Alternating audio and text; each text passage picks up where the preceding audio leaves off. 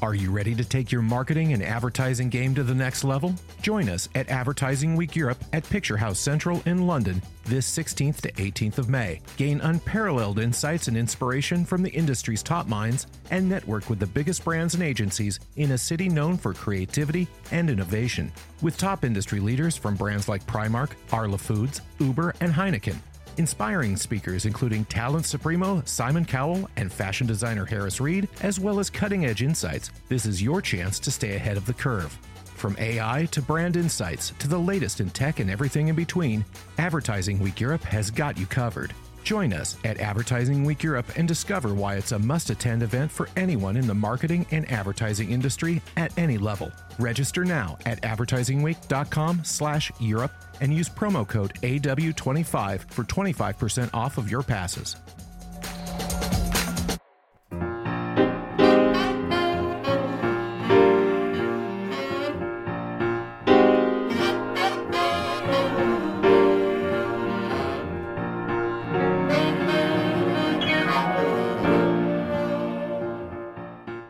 Welcome to Great Minds, and today we correct a long-standing omission in the Great Minds canon, and that's to chat with our dear old friend, Bob Liodice, longtime president and CEO of the Association of National Advertisers, known widely throughout the land as the ANA.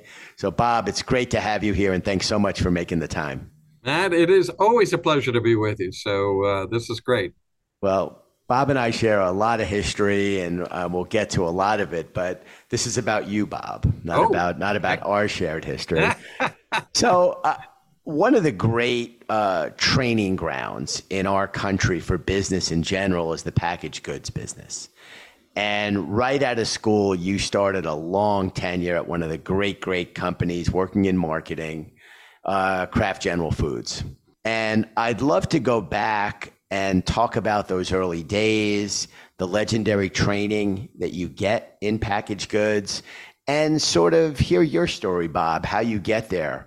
You do such a brilliant job enabling your members, the world's greatest brands, to tell their stories of how they're connecting with people, but you talk very little about yourself, and you have become one of the true I'll use a lot of words, Bob, but just really one of the salt of the earth guys of our business.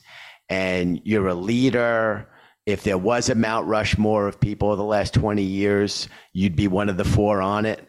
And I'd love to spend some time and just sort of hear your story and start by going back to those early days as a young Bob Liodice at Kraft General Foods back in the 70s. Well, first, thank you for your generous comments, Matt. And I do want to congratulate you on all of the success that you have brought to our industry, particularly in the last 5 years or so, where you've just so totally changed the game. And it's been an absolute delight to watch you flourish the way you have. And but back to the early Bob Liodice, you're going to have to shake off a few cobwebs.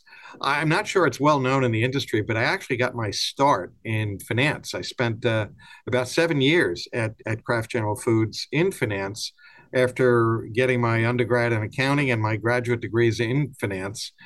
And that really taught me the discipline of business management. General Foods was a very disciplined company, and they were prone to really ensure that they understood where the future was by successfully deploying very disciplined strategies in the present moment.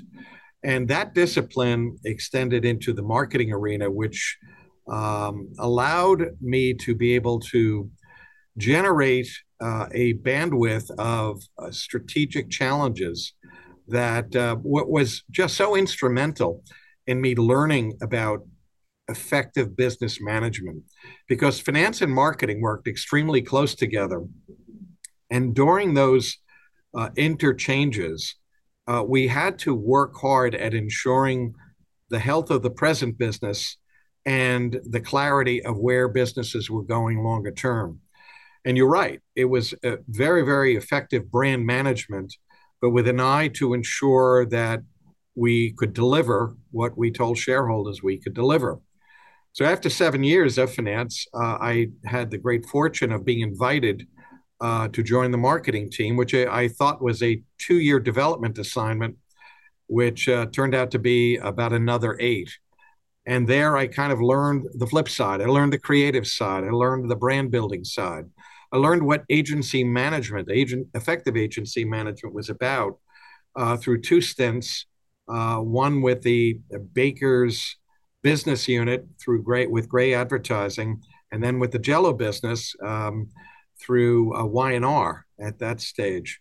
And those desserts division experiences were tremendously exciting and tremendously invigorating, because one of the great things that General Foods did at that time was they really provided enough leeway for brands to develop their long-term business health plans.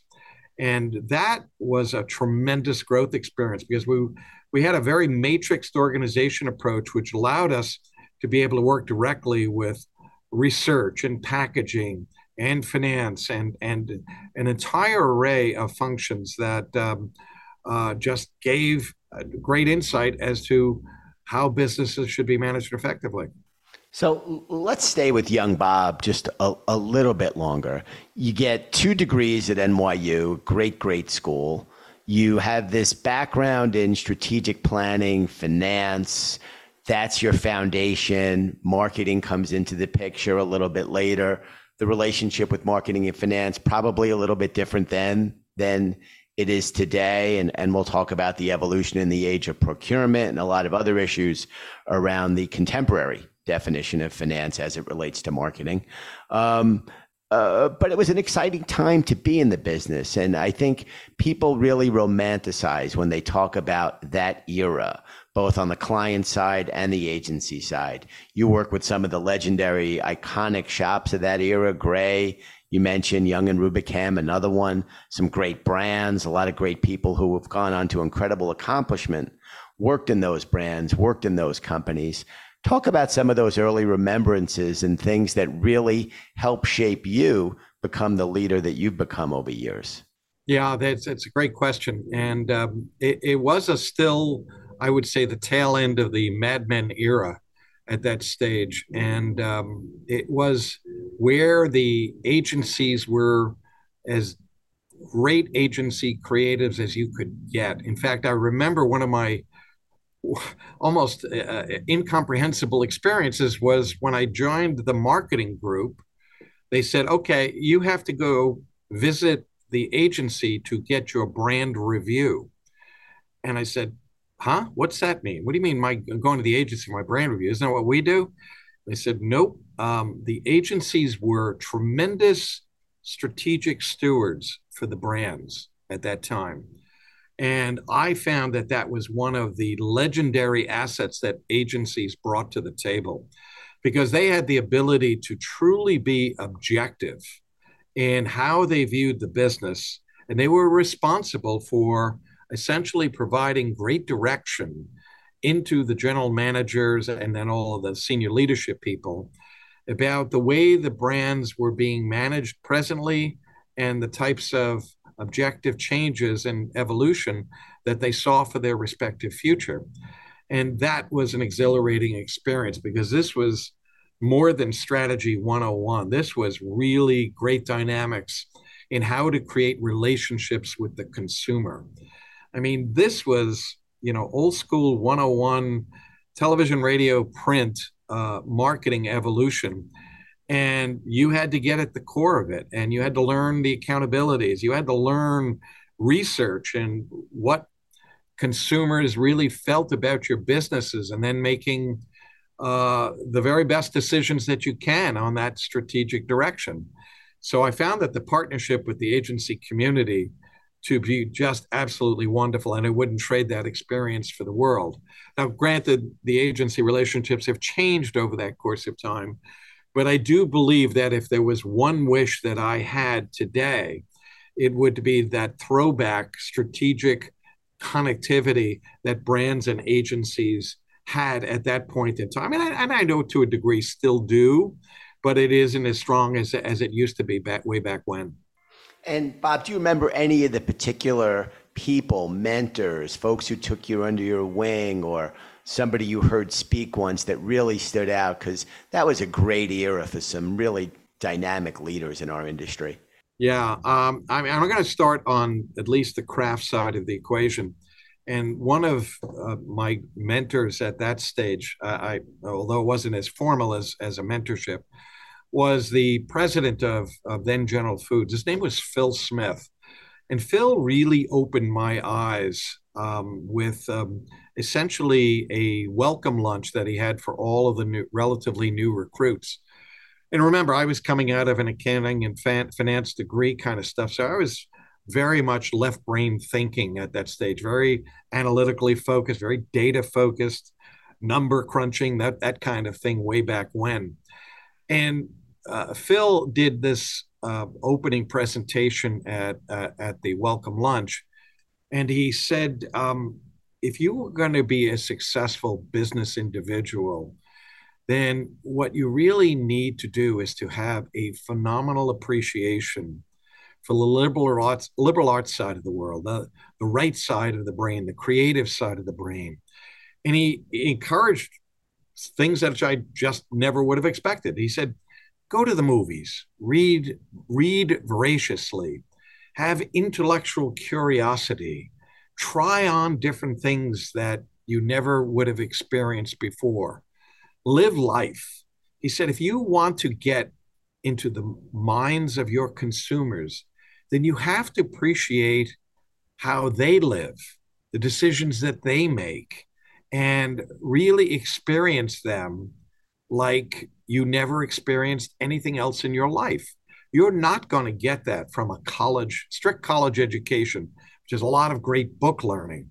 What you need to do is to go out. And for that group of people, he strongly encouraged that regardless of whatever function you were in, go on not only store visits, but go into people's homes, ask permission to be with the people when they're making up the products. Speak with them so that you really understand them, not through research reports, but get to understand the decisions they make and the choices that may affect your businesses over the long term. And I found that to be one of the great pieces of learning that I had. And as part of, especially when I got to become part of marketing, one of the things that we did for several years in a row was to go out and do field work, go to the stores, go visit the consumers. And we had a great consumer center that used to make up products and things like that. And they would be our linkage to the consumers. And we found some great things there. And so that was kind of my hero on the client side. On the agency side, my first experience with, I'll call a heavyweight, was Ed Meyer of Gray at that stage, who was a legend, who essentially led Gray to great successes over the years. And he seemingly was a very strong believer in the cross-discipline of what a brand marketer should be about. And he really exposed me to the power of media. Way back then, media was kind of an afterthought. It was always about the brand creative, the commercials you made, the print ads that you made. But he made it a point to say, your success as a brand marketer is as much about your media selection and your media evaluations as your choices on creative development and creative work. And again, I was quite surprised, and it gave me an appreciation of something that wasn't really talked much about, because you would think it would be pretty obvious. 3 television networks, a couple of radio stations, the 7 sisters of publications, the magazines at that stage, which were the grand publications of that point in time. And I gained a great curiosity for the media universe after hearing from him and his love affair with how powerful media could be and how influential it could be on brand performance. 2 great stories. You touched on something a couple times now, and that's that notion of strategic planning and long-term thinking. Today, it's very much in vogue to talk about the decreasing tenures of people. You and I are unique in one way that we have in common, in that we both sort of had the same job for a long period of time. That's unusual today. The average tenure of a CMO continues to decline. It's down to, I think, less than 2 years now. Yeah, it's in the maybe 2 to 3 year range. Yeah. Yeah. And in general, you feel like short-termism has really become a dominant trend in business. Talk about that evolution from an era when long-term strategic planning, a real discipline around brand building, was the way of the world, and reflect on sort of our journey to where we are now. I would argue, Bob, not necessarily for the better. Yeah, I'm not pleased at the tenures of various senior executives, especially for a brand marketer. 2 to 3 years is a drop in the bucket.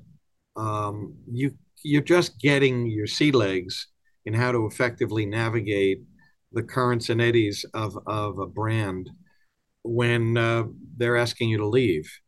And that's really a tragedy.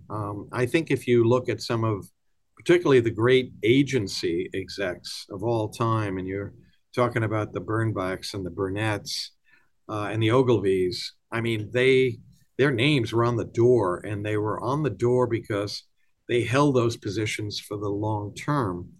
And that provided a level of constancy and evolution that was very, very important for the brands. Today, when you're down to a couple of years of tenure, you lose the history. You don't have enough time to ingest the history of what got that brand to be so successful. And to get to that next platform of growth is even more complicated for the CMO of today than it was of yesteryear. And the reason is because the CMO's environment has become extraordinarily complex. I can't imagine growing up in today's environment from when I became a brand marketer, because the inability to truly master the various marketing and media skills that are so required for success, it's just incredibly wide and very complex. I mean, we didn't know content marketing or influencer marketing or relationship marketing. Think about what digital and social has done to enhance the complexity. Think about the emphasis today on data, technology, measurement, et cetera. We didn't have those kinds of things to worry about then. And it just has compounded the ability or inability of a CMO to make the choiceful decisions that will lead to that level of success. Candidly, I think it's overwhelming. And to see some great notables like a Mark Pritchard or Keith Weed, who was at Unilever, stand the test of time for as long as that they were in their respective positions. And Mark's still the chief brand officer, Procter & Gamble. I think that they're relatively rare that you have people of that level of tenure in those types of positions, which are ingredients to their success. The way I see Mark operate now than where he was 5, 7, 8, 10 years ago is different, because he's evolved. He's gained appreciation for his environment that he probably didn't have in his early years as chief brand officer at P&G. So it's fundamentally important to be able to do that, especially when we think today that much of strategy is about a great balance between short-term performance marketing and long-term brand building, which is the essence of, how to be able to get the short-term returns that your CEOs and CFOs and shareholders are looking for, while ensuring that the foundation for long-term business success, those foundations are appropriately strengthened. So there's a lot of complexity that's at play, and it's very, very stressful for today's CMO.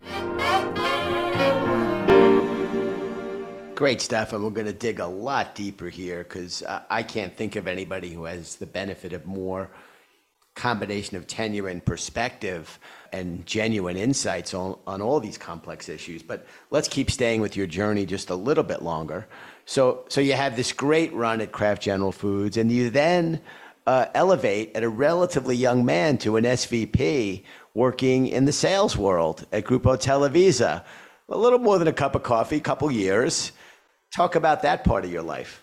I did not know that till our crack Great Minds research team found that in the archives. Yeah, and the reason I went there was I had the good fortune when I was at managing the baker's business of the Jello business of having the good fortune of Pedro Font, a tremendous executive from the past, be my multicultural agency exec at that time when I was managing Jello. And I really learned about multicultural marketing and particularly Hispanic advertising at that stage. And he went to go work for Grupo Televisa and recruited me to come there. And I had, by that point in time, I was with then Kraft General Foods for 15 years. And I thought it was time for a change. And what better place to go than the international arena where I had absolutely zero experience. So yes, it was pretty much a sales job, but what a phenomenal experience in the 2 years that I was there. It was less about learning about sales because I had a peek under the tent when I was doing marketing at General Foods, but it was more about the complexities of the international world. And the big wake-up call was, my goodness, all of these countries do not do marketing like they do in the US, which was very naive of me at the point. I was thinking, well, if the US is doing it, everybody else is kind of doing it the same way. Particularly in the area of media. And what we did was we created what was called an unwired network of essentially great stations throughout Latin America in particular. And that unwired network, which was a loose arrangement to ensure that a particular marketer's contracts were deployed across most countries within the Latin American region. And wow, did I have to learn a wide array of international marketing and media practices, as well as to understand what was effective media management. Additionally, one of the great experiences was the fact that Grupo Televisa was a producer of telenovelas, or the equivalent of soap operas, which were distributed globally. So that's where the sales experience came through, of taking these wonderfully produced Hispanic telenovelas and essentially sold them globally, particularly in Europe and Asia, which got me on a couple of great international trips and experiences to meet people and executives and visit countries that helped me learn about what that international environment was about. So without question, that relatively small 2-year experience was one of the most influential learning experiences I had in my life, because I never would have had that type of opportunity ever, especially when you're kind of got your feet grounded in U.S. marketing. And sure gave you a grounding for where many of your members would go years later as you lead them, as the business has completely become a global business. Yeah, and that's a great point, especially, when you think about the power of digital and social media. Essentially, it's marketing without borders, because your ads and your reach can be global in nature without a lot of special engineering, especially when you're working with titans like Google, YouTube, and Meta, and TikTok, et cetera. It's just, you're everywhere you really do want to be, and you don't have to worry about special management working within the framework of an individual country. Great stuff. So from Grupo Televisa, you then land at the ANA. Right. I do not know, Bob, how you got there. Could you tell us that story? And what was your first gig at the ANA? Because you did not start as president and CEO. That's correct. Very good. Well, your research is pretty good there. I will tell you this. The reason why I made a move was because I had to make a move. During my last days at Grupo Televisa in 1994, the Mexican peso collapsed and there was an economic crisis. Grupo Televisa was based in Mexico. So they had to do major cutbacks, and I was part of that cutback. While I was out on the street, I was talking to lots of headhunters. And remember, back in 1995, we didn't really have a well-developed internet. There wasn't really much in the way of email. So I was sending out hard copy letters to headhunters and prospective marketers, et cetera. I was doing it really the old-fashioned way. And so I sent a note to a specific headhunter who happened to call me a couple of days later and said, "Hey, I've got this great opportunity at the A&A." And I literally said, "What's the A&A?" I had no idea what this was. And he said, "Well, it's the Marketing Trade Association." And I said, "What's a trade association?" I was truly clueless at that stage. But he quickly gave me the perspective of what it was and what it was about. And the job actually was very inviting for me because it was to head up both their finance department as well as their marketing and membership arenas, which were all reflective of my history. Fortunately, I passed the incoming test, and I got to join this relatively tiny organization that candidly at that stage didn't have much capability or financial resources. So talk about the A&A as you found it. You just tipped it, much smaller than any of us could imagine. But this was a really little baby in many ways when you joined it. I'll tell you a humorous story that I often tell.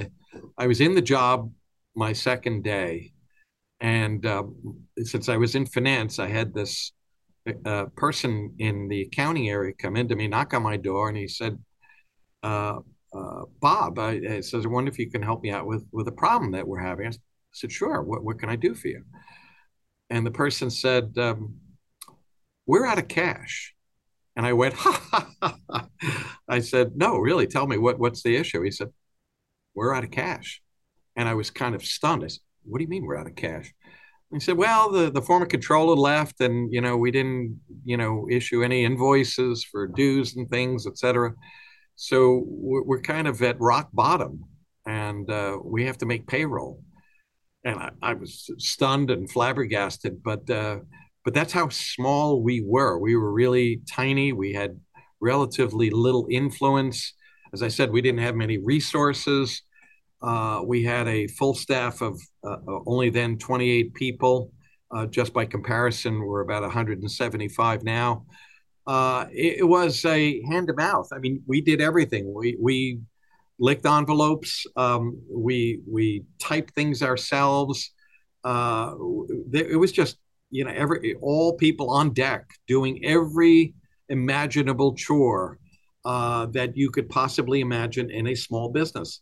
So for all practical purposes, we were the equivalent of a startup at that stage, even though we were probably in business, 85 or 90 years at that point in time.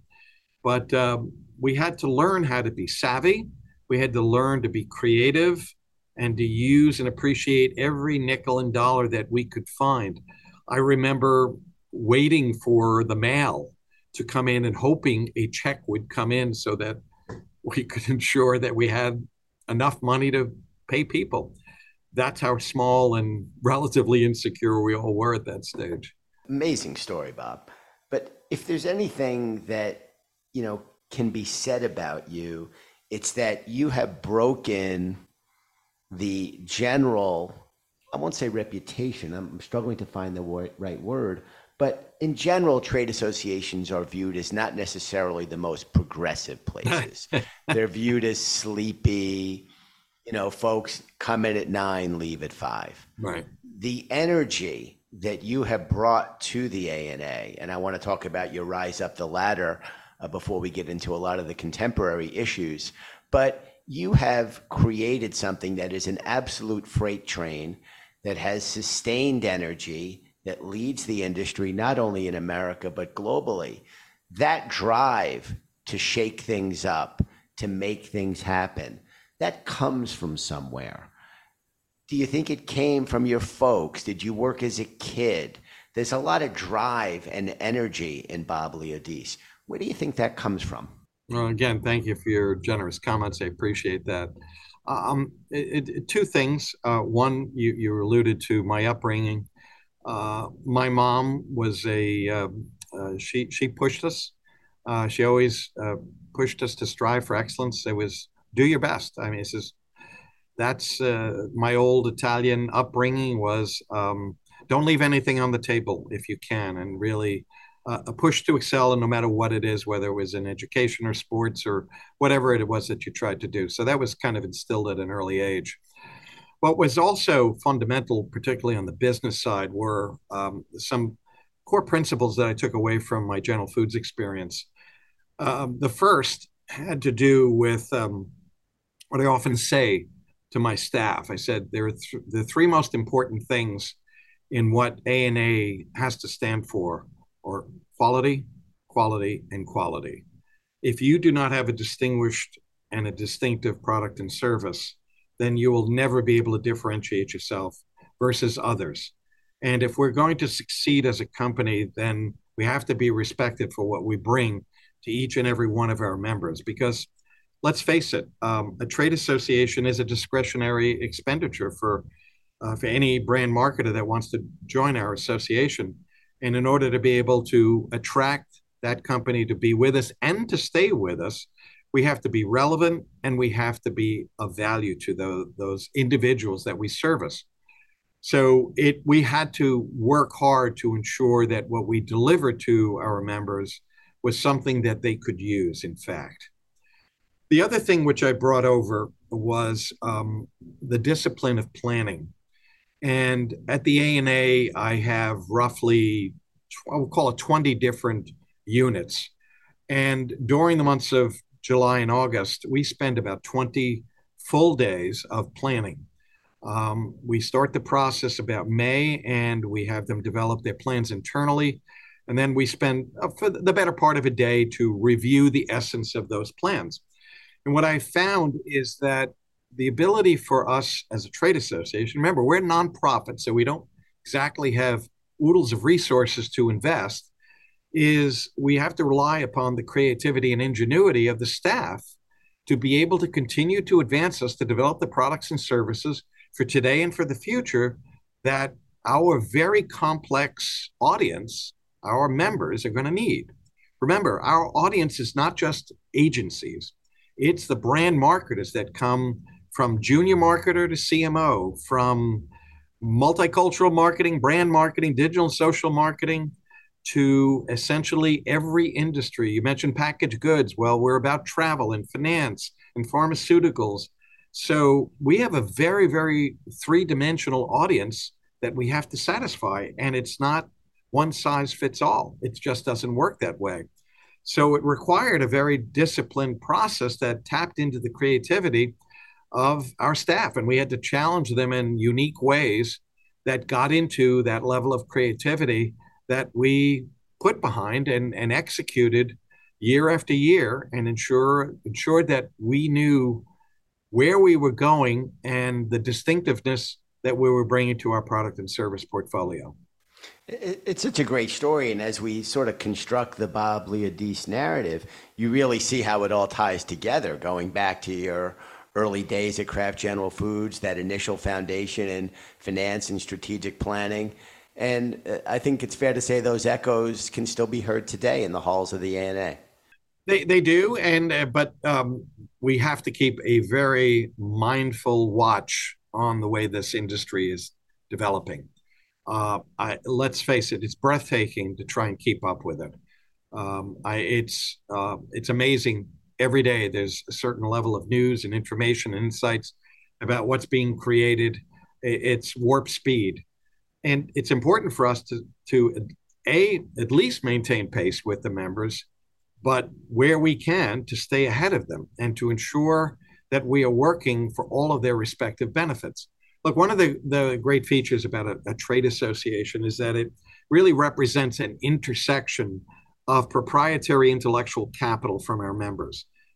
We learn a lot, we gain a lot, we archive a lot of our intellectual capital based upon the input that we get from members from all of our services, whether it's conferences or webinars or podcasts or committee meetings or whatever. you think about the thousands of individuals that intersect with us.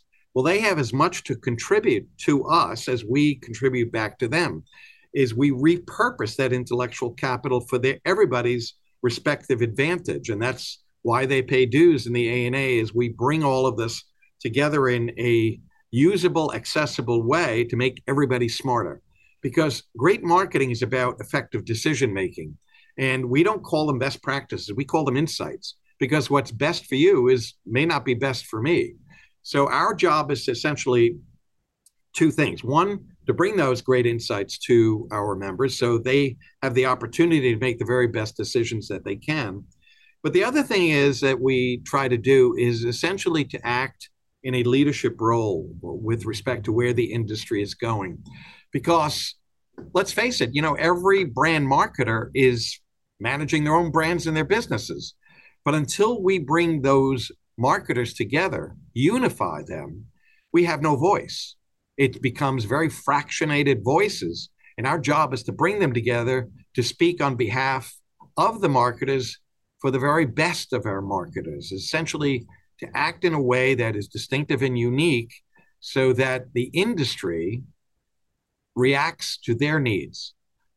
If it were not for the marketers, there would be no resources for the agencies, the media companies, the platforms, the publishers, researchers, the consultants, the vendors that are out there. They all feed off of essentially the marketers' resources. So it should be about their agenda. And that's what we've been attempting to do, is to make their agenda as paramount as we could in the minds of the total industry.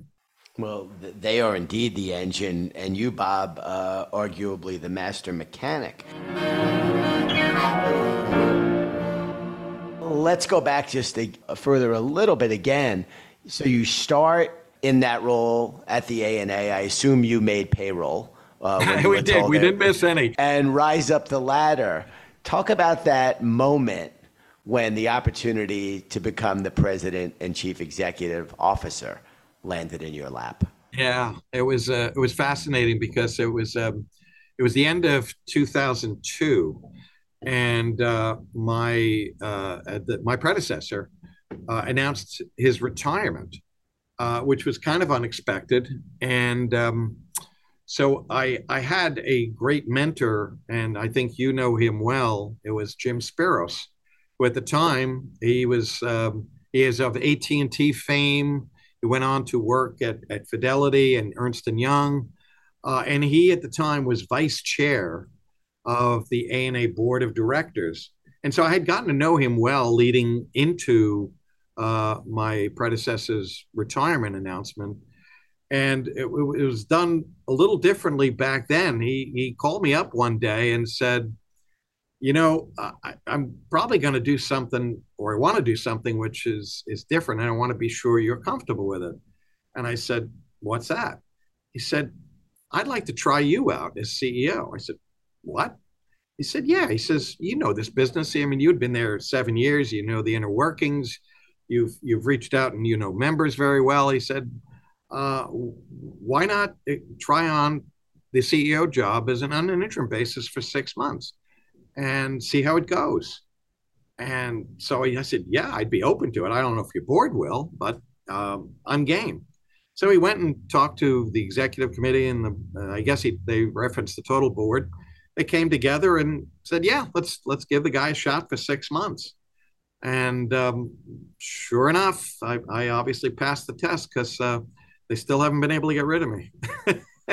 I did not know that story. I love Jim Spiros. What a terrific guy. Is he still around? He's not practicing, but he's in his nice little place in Cape Cod, enjoying his retirement. Good for him. Terrific guy. So you take the helm, give or take 21 years ago. The industry is very different. Mark Zuckerberg is either in high school or a freshman at Harvard. We are 4 years away from the iPhone. We're 5 years away from YouTube. Nobody's talking about data or privacy in the way we talk about it now. Trust, certainly, the definition has evolved from the old definition of can you trust your advertising to a whole hornet's nest of issues around digital privacy. and what we are giving permission to knowingly or unknowingly almost every time we pick up our mobile phones. Looking back on that early tenure, Bob, are you absolutely amazed at where we have come and the role that technology has played in driving the business forward? Yeah, it's it's the most important question, probably this whole conversation, because technology is just a massive game changer. It has been a massive game changer. And back when you were talking about the birth of Google and and Meta, and, who would have ever thunk what has transpired? It's been both a blessing and a curse. I mean, let's face it.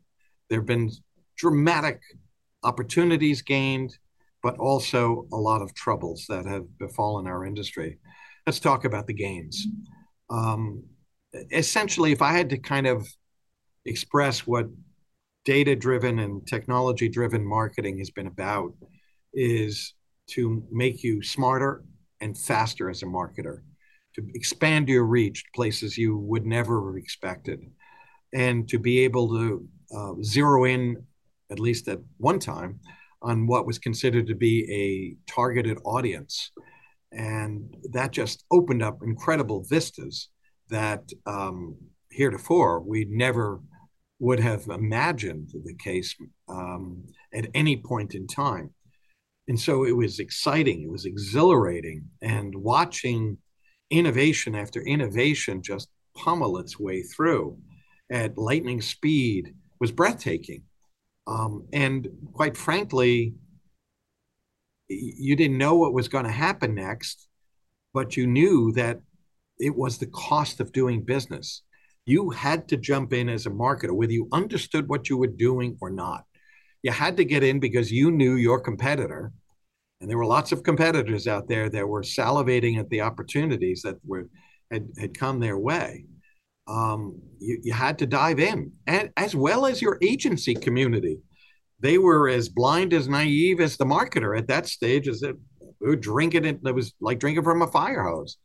And so we were all learning together, but we all were convinced that there was no turning back. This was the way to go. And you knew that it was just only going to get better until it got worse. And what got worse were things that you've already alluded to, was privacy-related issues. Back in 2008, 2009, we called it the behavioral targeting issue, is that consumers were all of a sudden worried about what did they know, whether it was the advertisers or the media or the platforms or whatever. What do they know about me? Am I safe? Am I revealing things that I really don't want out into the marketplace? And then came along something which kind of took our breath away, which was ad fraud. And what was ad fraud? Well, it was these crazy global technologists that somehow had advanced the art and science of technology through bots. What the heck was a bot at that stage? They were these creepy crawlers that were literally siphoning off massive dollars from your account and essentially stealing vast sums of money from you without you even knowing about it. It's like, what? What are you talking about? I mean, it was truly incredulous what was taking place. Then there was the evolution of what I think everybody calls now the walled garden. And we'll just keep it real simple. Essentially, it brought on data transparency issues. What do you mean I can't have that information to make the very best possible decisions out there? No, that's mine. It's you can't have it. I'll give you a peek under the tent of some things, or I'll help you with that. But no, that's my data, not yours. Whew.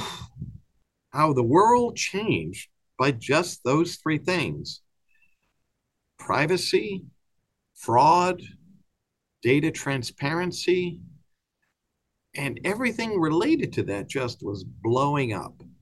Uh, Again, some very, very positive and some not so positive.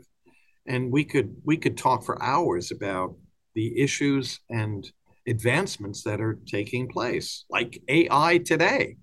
I mean, my goodness, how many times have you heard ChatGPT in the last 3 months? It's probably bouncing around your brain.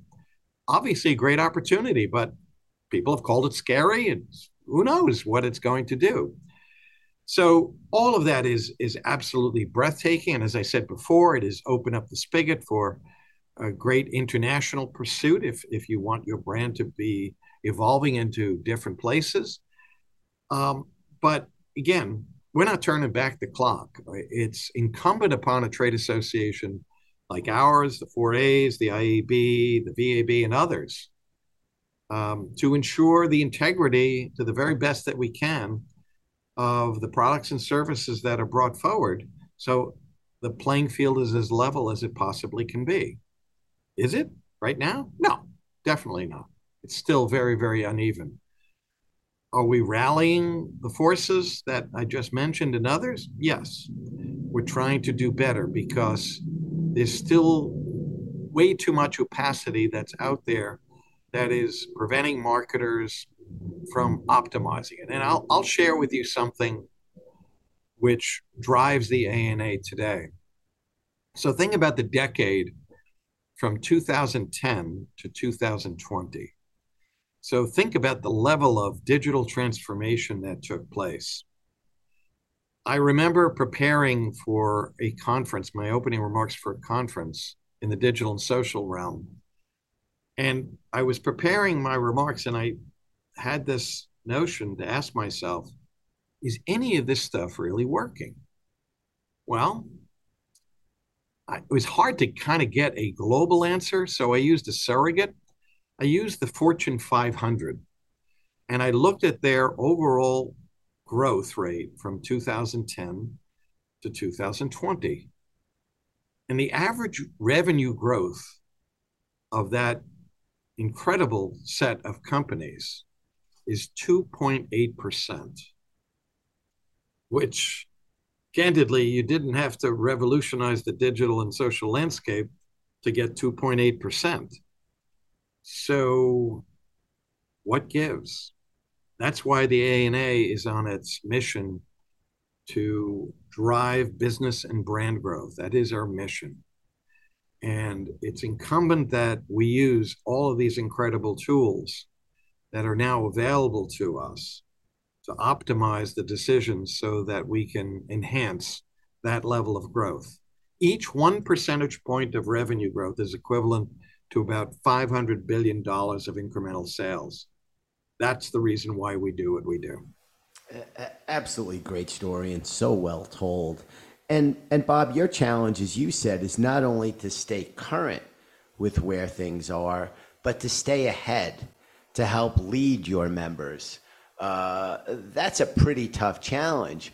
To do that, you've grown the organization tremendously. Your annual Masters event in fall is the singular must attend for marketers over the years. Talk about that journey. You've got to be pretty proud. I know you don't take a breath, but if you were to look back at the last 20 some odd years, there's a lot to be proud of, Bob.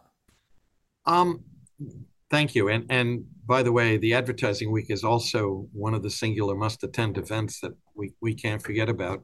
Here and around the world, my friend, of an expansion-minded individual. Yeah, I think we have a lot to be proud of. We've learned a lot along the way. And the most important thing, as I said at one point, was the need to continue to stay ahead of our marketers.